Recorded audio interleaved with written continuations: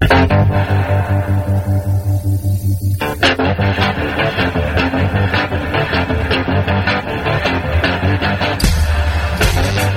listening to Cannabis Health Radio.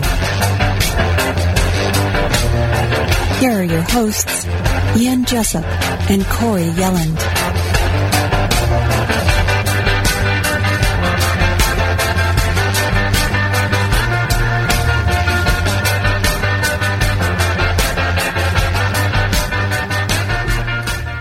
Welcome to another episode of Cannabis Health Radio. I'm Ian Jessup. And I'm Corey Yelland. South Africa has the second highest incidence of skin cancer in the world after Australia. It is the most common cancer in South Africa, resulting in 700 deaths per year. Our guest today has battled skin cancer for a number of years, but has come across a product that has done wonders for his melanoma, his skin, and to his surprise, his weight. The product, of course, is cannabis. And joining us from South Africa to tell his story is Tiaman Korofsky. Tiaman, thanks for doing this. We greatly appreciate it. My pleasure. Tell me about your melanoma and when it first appeared and you became concerned about it. Okay, I must have been in my mid-50s. I played a lot of tennis as a youngster, and South Africa is not built the land of sunshine for nothing. The first medical doctor I went to see explained to me that we all played tennis without caps on. We used to play without shirts on as well. You know, get that tanned, rugged, I don't know what you want to call it, He-Man look about us. And we thought nothing of holes in the ozone layer or any kind of skin cancers, by the way. Some of the older folks kind of said to us, you know, you should wear a hat, you should wear a hat. Right, sure. Play tennis wearing a hat. That's ridiculous. So it appeared on my face and my shoulders, the two areas most exposed to the sun. I had them initially removed surgically.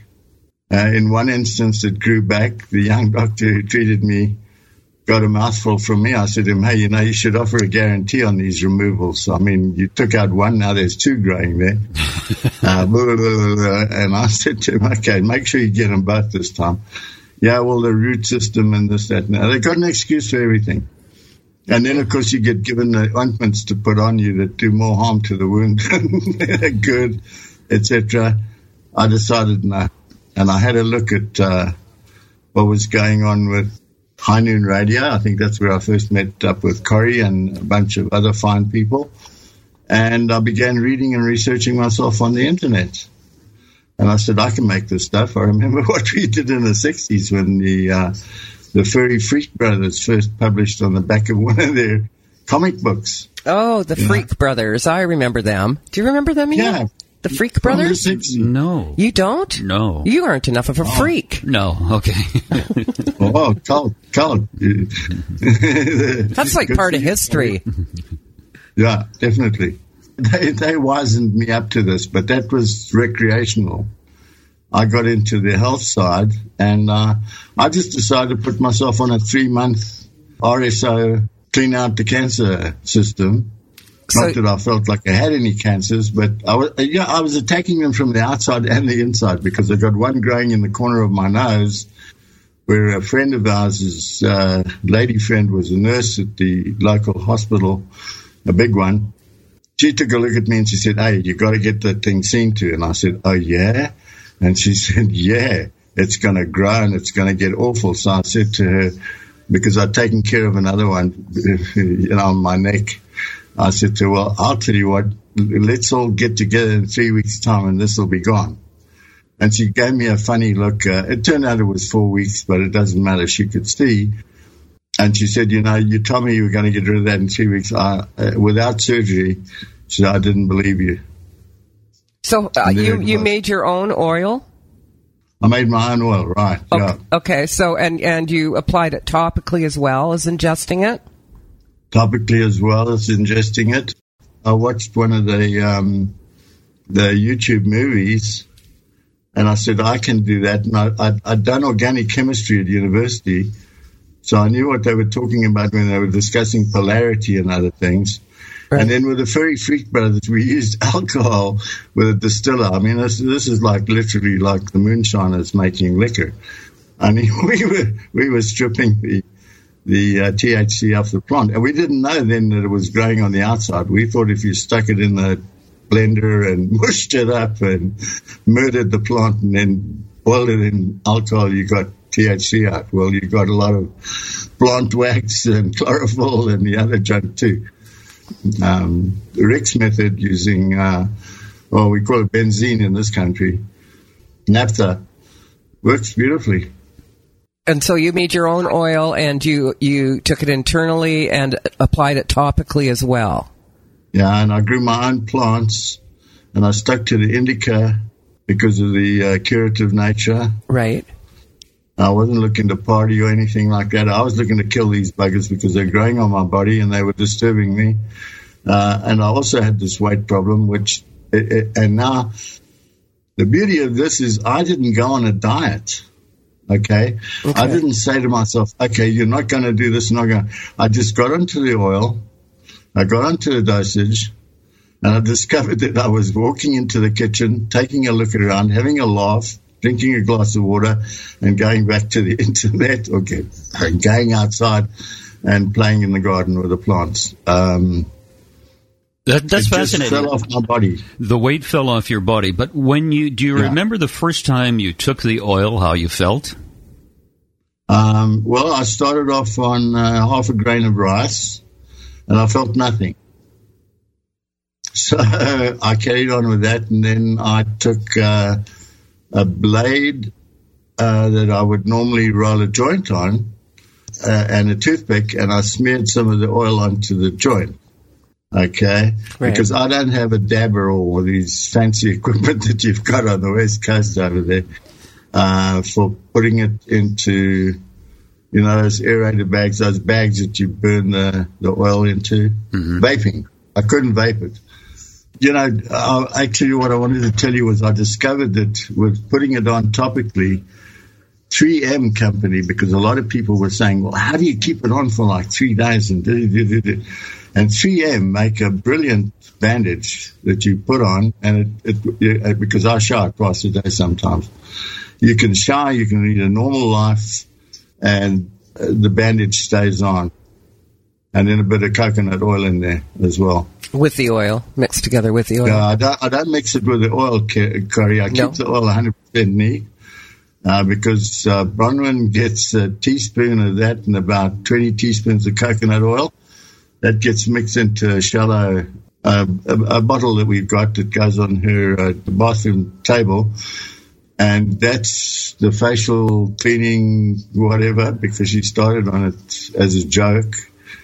And her friends were going, she's got a church group she goes to and a book club, and they're going, what are you using? And so they're expecting one of these Estee Lauder type answers and hundreds of dollars for a tiny little tub of garbage that you can barely rub on your nose and you run out of it. And she said, no, my husband's got this coconut oil that he's making. We call it muti here. He's making medicine with coconut oil, not mentioning anything about the cannabis or anything. Right. And we had a friend who had a mastectomy, and we made some of this coconut oil for her to rub onto the wounds. And she threw away the rubbish that the doctors gave her to put on her wounds, and the wounds healed literally overnight.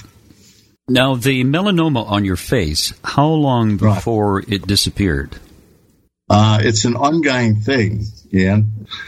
I clean it up, and then one that's been latent on the other side of my head will just suddenly pop up. So I used to wait until I had 2 or 3 of them and then go and see one of these plastic guys, and he'd hit it with at first they were cutting them out with knives and forks. That's way back, 20, 30 years ago. Then they got this equipment where they can zap you with, is it an isotope or whatever? They can focus a beam onto your face, burn the thing out, and cauterize the wound at the same time. And then they send you home with a bunch of cream to rub on your face as well. So is that sorry? No, go ahead. Is that a form of chemotherapy, the cream that they send you home with? No, Corey, that's just after they've removed the... Oh, after they've done it? Oh, I thought this instrument. Yeah. Yeah, it's it's got a TV screen. It's a bit like the dentists now. They take a shot of your mouth, they load it onto a computer, and they've got it on a screen, and they can literally work off the screen. But at any rate, I use it because it's an ongoing thing with me. I'm going to have these things for the rest of my life. But they're not threatening in any way. I've got one on the top of my head that I've just left alone. It hasn't gotten any bigger. It hasn't gotten any smaller. And it looks like a very tiny little turtle. Well, I wonder if, I don't know a lot about melanoma, but what I do know is when people develop melanoma, it's not necessarily from being out in the sun 3 weeks ago or last year. It's from like way back, even in your childhood. So I'm wondering if that's why this is a continual battle with you. Because I had a very healthy upbringing. I had grandparents who lived organically, so there was no early poisoning. I had some routine vaccination shots, but I still have my appendix. I've got both my tonsils. I once went in for an upgrading on my insurance policy, life insurance I was carrying. And the doctor that examined me went through the box ticking these things off. I think I was in my early 50s when this happened. And he looked at me, he said, we don't meet many people like you. And I went, what? He said, you got everything that God gave you when you were born. And I said, yeah. He said, well, most people have had this removed or that taken out or this taken out. He said, it's great to see a model that's still running with all the original parts. And I thought that was quite cool. Yeah, Tieleman, you'd be interested. We did an interview last week with a fellow in Milwaukee who had colon cancer, which spread to his liver and prostate. And they wanted to take out his prostate, and bladder, his part of his colon, essentially, and his bladder. And he says, "Well, why do you want to take out my bladder? There's no cancer there." And they said, "Well, that's just the way we do things." Yeah, and they wanted maintenance. Yeah, they wanted us to take out a muscle from his stomach and sew up his rear end and give him 2 bags to carry for the rest of his life. Yeah, and he was 73, and you're what, 77? 4 years older. Yeah. So I mean, and he started on cannabis oil, and he feels better than he has in 30 years. Yeah, the sad thing is that he didn't get to the oil before they did all that destructive rubbish. I mean, I read these stories and I see they've got this person that's recurred, the cancer, they've treated it, they get cleared up. I think the one tragic case was the woman who went in, the doctor said, no, it's around your bladder. He goes in, he snips her bladder, and she ends up with one of those colostomy bags on that. The doctor's fault, not hers. And by the way, they didn't find anything in there. But it's all explorative, and you got to pay for it whether we win or lose. You're the loser all the time. When you were on the cannabis oil, how much weight did you lose? 30 kilograms, that's 62, 70, about 80 pounds. I adjusted from about 30, 40. I don't check my weight. Okay, I haven't got a scale around the house, but when I go from a 36 on my pants, on my belt, to a 38, I know I've picked up weight. And when my jackets don't fit me anymore, jackets that I bought 10 years ago, I know I've put on weight. Well, now I'm getting into jeans I haven't worn in 10, 15 years. So, and I can feel it too. You feel a lot better today, do you? Oh, yeah, immensely. A lot healthier.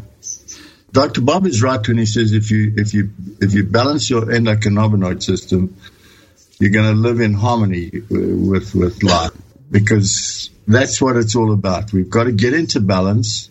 We mustn't bang ourselves over the head, forcing us into like the diet or you've got colon cancer. Oh my God, it's going to spread here, there, and everywhere. No, it's not. Or let it. Get onto this and we'll kill it wherever it goes.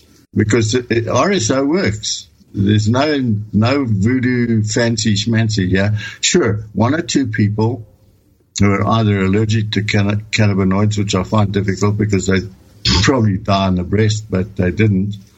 But I'm sure there are some people that it doesn't work on, okay?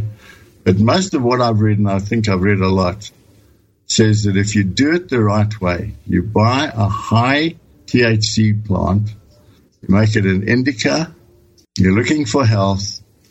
I mean, my buds on the plants I grew, and I grew them organically. The water did not come out of a tap. It came out of a pond that the fish were making love in. I was even using the poop on the bottom of the pond because it used to be a swimming pool. I used that as fertilizer. So when I tell you that I grew buds where the colas were the size of a 2-liter cold drink bottle, I'm not talking other side of my ear. And I had easily... I had like 9 odd kilograms. That's 18. It's almost 20. It's over 20 pounds of potia that I grew in 1 year. That I'm still making oil out of that. Okay. I also learned how to put the best of the best away in Corningware jars. And when friends come around and say, "Well, have you still got some of that?" I say, "Yes, here." And we roll out and we have a spiv, and they go, "Man, it's they don't make shit like this anymore." Yeah. Now, you were mentioning to us that your wife lost weight as well? Certainly, absolutely. And she was taking not more than half a grain, maybe got up to a grain because she got a bit woozy and couldn't take time off work. So we started over the holiday to get her up to speed and then put her onto like a maintenance dose. And hers was more for the weight loss than for anything else because she doesn't have any of these melanomas or cancers. And but she had problems getting into pants that she bought, the last spring sale and buying new pants every year because she was outgrowing them. However, they didn't get thrown away, so on the way down they got back into fashion again. And we recycled them. Now, when you said when you said you grew 20 pounds of plant, how many plants? Yeah. How many plants produced that 20 pounds? Okay, I had about 12 plants growing in bottles because at the time I had my roof being redone in the house, and I had to grow them through that summer. And that's when the roof had to be done. So I had to have them movable. Okay, they couldn't be static. And I knew that I needed lots of roots from growing in pots before. And I set that up on a trellis in the backyard so that I could move the plants when the laborers came to work on the roof. And when they were gone, I could put them back. And that lasted for about a week, but I didn't know when it was going to be. And I didn't want to discombobulate the plants too much, but I marked them so that they went back in the same position every day. I wasn't getting them all twisted in a knot, and, I was kind to them. Then I had about 8 large pots in which I was growing single plants. Okay, and I've developed a knack over many years of finding out that the males are the ones that grow the fastest, and they're skinny and all that. And I have an interesting story on males too. The females, which are the shorter, bushier, the more oriental figure of what a lady looks like in silhouette. And I grew those into like big bushy, like you see when the guys are bragging about how well they're growing their like all those pictures that Jindrik Bayer posts. Sorry? Like all the pictures that Jindrik posts, Jindrik Bayer. Yeah. Yeah, that sort of thing. Yeah. But I got involved with the plants because I wasn't going to be running around with a spray gun so anything that landed on it got killed. I saw worms. I saw eggs get laid on leaves. I knew if I picked a leaf off, that whatever was living on that would just die because I threw it in the trash heap. But I didn't do that. I left those eggs on the plant, and sure enough, little hairy caterpillars, green and black striped ones, hatched from the eggs, and I watched them grow, and by the way, there were maybe 40, 50 eggs laid, and suddenly there were only 5 or 6 of these guys, but there were a lot of birds that would pitch up at midday that were very interested in the tops of the plants that these wormy guys were living in. So the birds took care of the caterpillars It did no damage at all to the plants. I might have done a bit of trimming for me. That was it. I have praying mantids that live in there. I've had huge spiders, okay, the kind that really scare people. I've had those mothers drag their nests into underneath trees that I'm growing, cannabis plants, and I've watched those babies grow. And when they hatch out, you get like several hundred of these little blighters, and they're all pitch black, so they're very easy to see. But they find themselves a safe place because it's eat or be eaten over there, okay? You either pray or you pray. I let them all go to it. I put organic water into the soil. I have earthworms that are like pythons. They're enormous.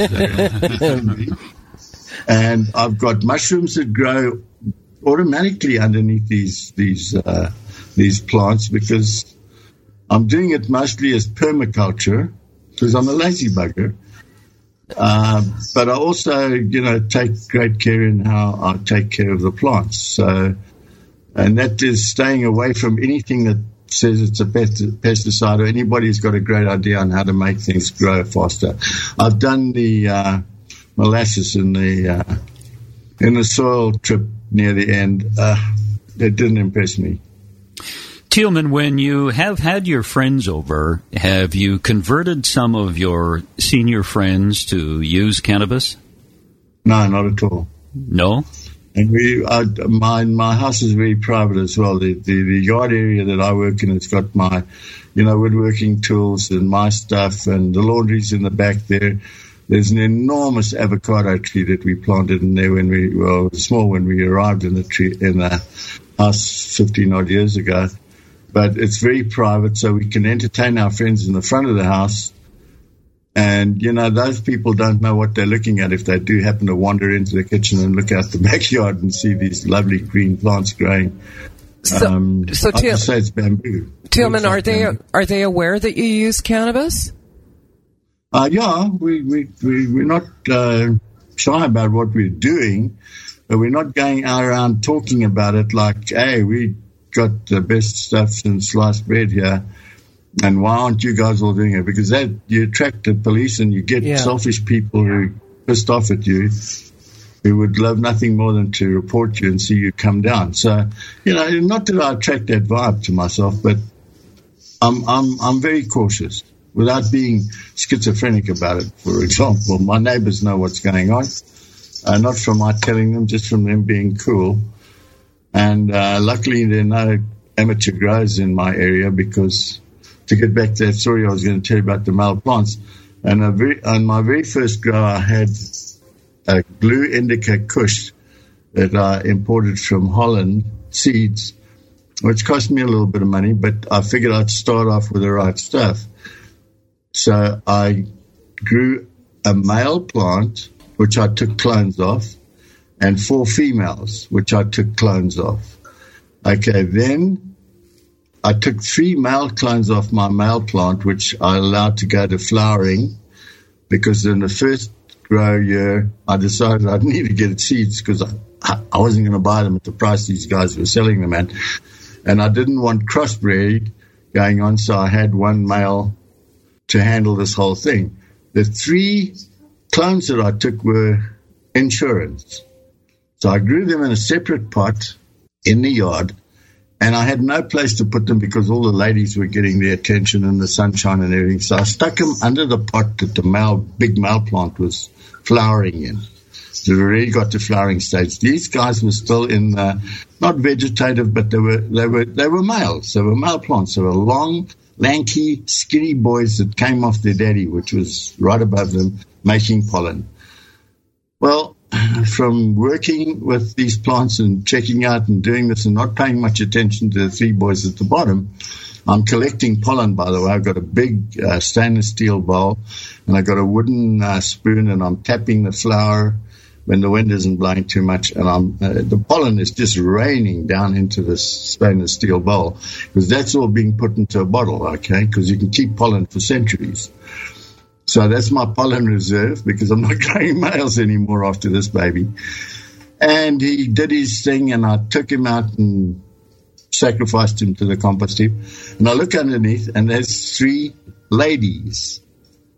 Okay, now, I've got nothing to win by promoting myself on your program or anything, but I can tell you without a shadow of doubt that those 3 male plants that I took off the male, that I put underneath their dad, turned into females because they said there's no point in becoming boys. He's going to kill this guy upstairs, yeah? Look at the way he's treating all these girls. Let's become girls. And they did. And I trellised them, and I got heads off of them because I had 1 or 2 friends who were looking at me going, this can't happen.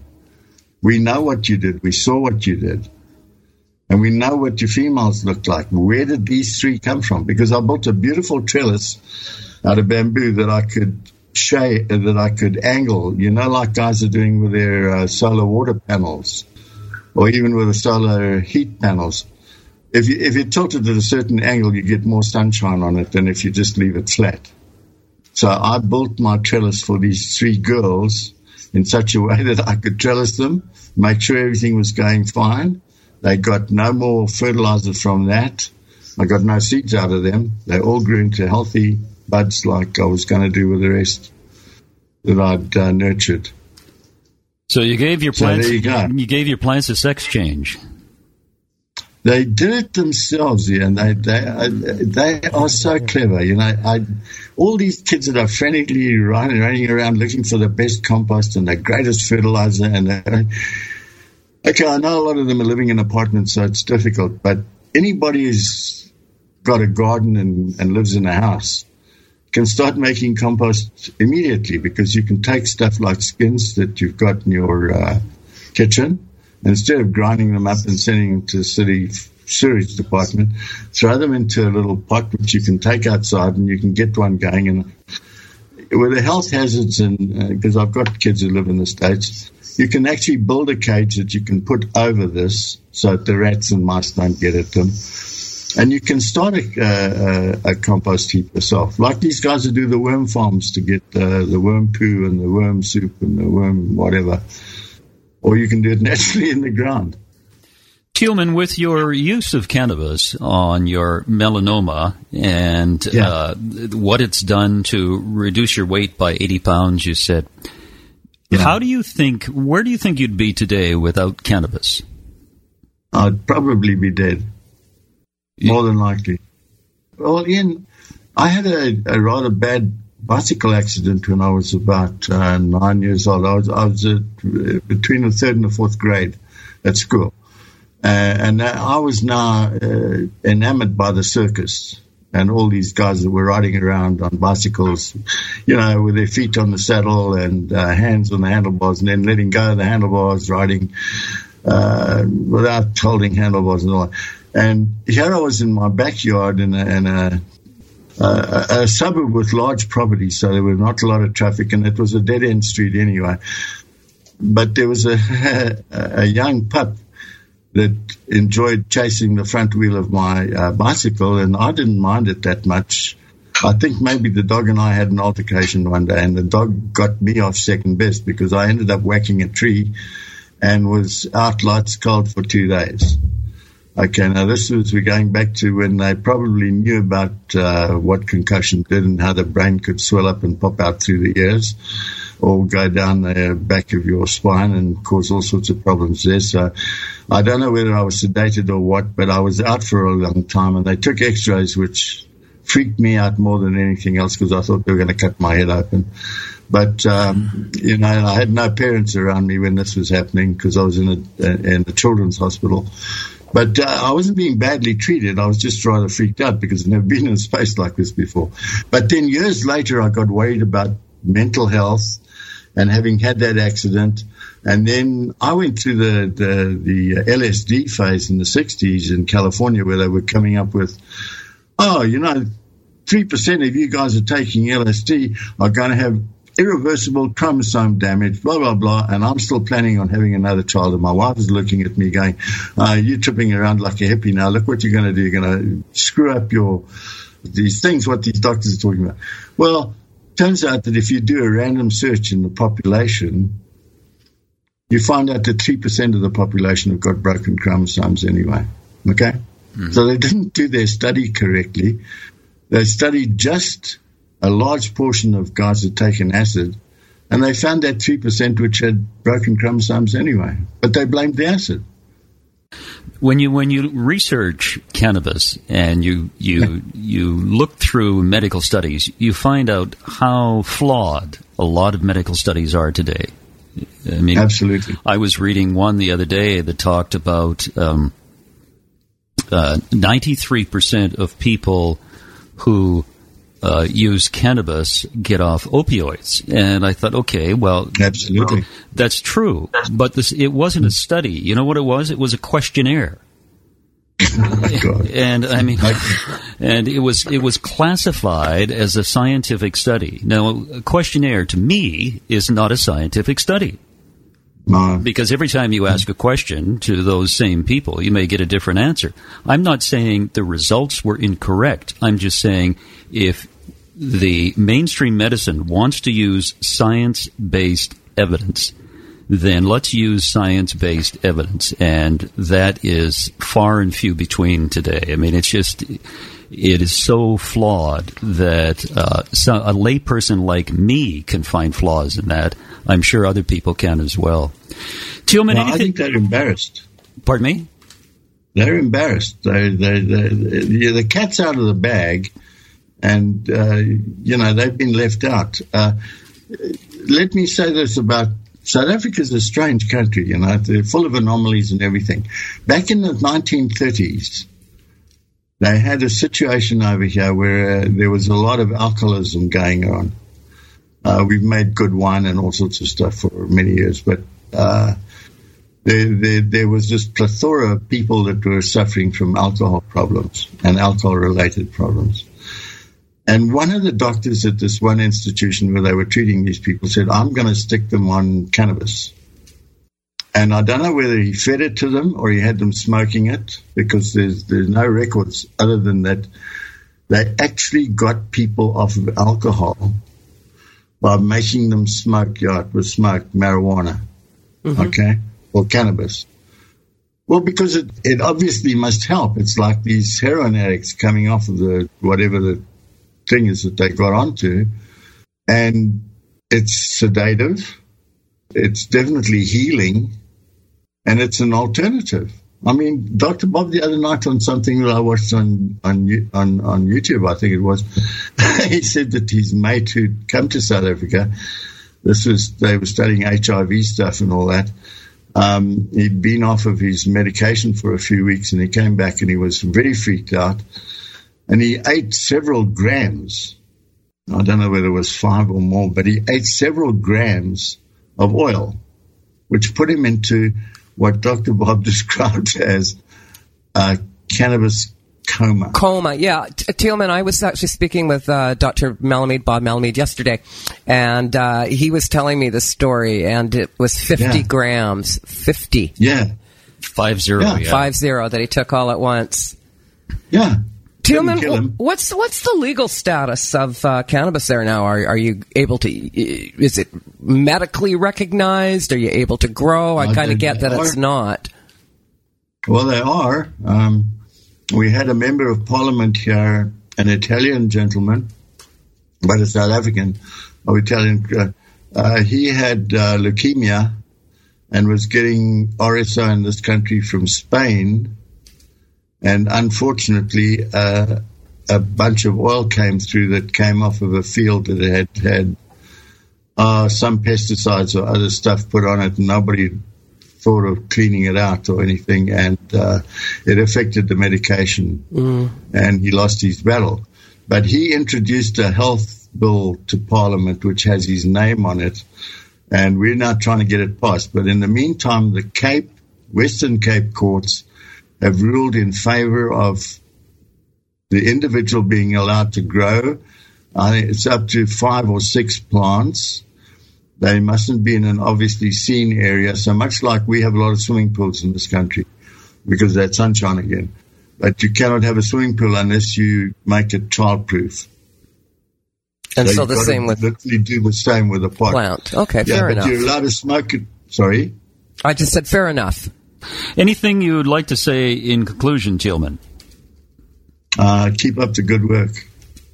It's very kind of you. Thank you. It was a pleasure to talk to you. It was great of you to do this. Okay, I'm glad I've done it. Tieleman, it's been awesome to finally talk to you because I've known you for years now. You've been on my page, and it's kind of great to put a voice to the guy that keeps sending me messages. Well, I look forward to ending up because I have my son in Seattle, and I will make some plan, Corey, come hell or high water, to get up to your neck of the woods or whatever the next time I'm up there. I'll let you know way ahead of time. Oh, please do, because it would be awesome to meet you. Ian and I will take you for coffee. Yeah, it'd be great. Yeah, we'll do something. Don't worry. No. I want to meet Timothy Tipton too. Oh, from Colorado. I thought he lived in Portland, in Oregon. No, he's in Colorado, but he's been moving around a bit lately. Yeah. Okay. Okay. Thanks, Tieleman. Thank you. Thank you, Tieleman. Take care. And that's another edition of Cannabis Health Radio. Don't forget, you can listen to us on Apple iTunes, and also now you can listen to Cannabis Health Radio podcasts on Stitcher. You can download the Stitcher app. Simply go to Stitcher.com. And also give us a review on Stitcher, because reviews won't show until there are 5 of them. So we need 5 reviews. And thanks, everyone, for supporting the show. And wherever you are in the world, thank you very much for listening. You've been listening to the Cannabis Health Radio podcast. Visit our website, CannabisHealthRadio.com, and follow us on Facebook and Twitter.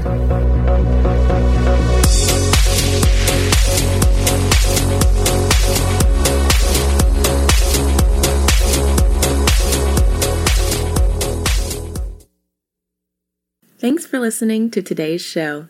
To check out more great cannabis podcasts, go to podconnects.com. Here's a preview of one of our other shows.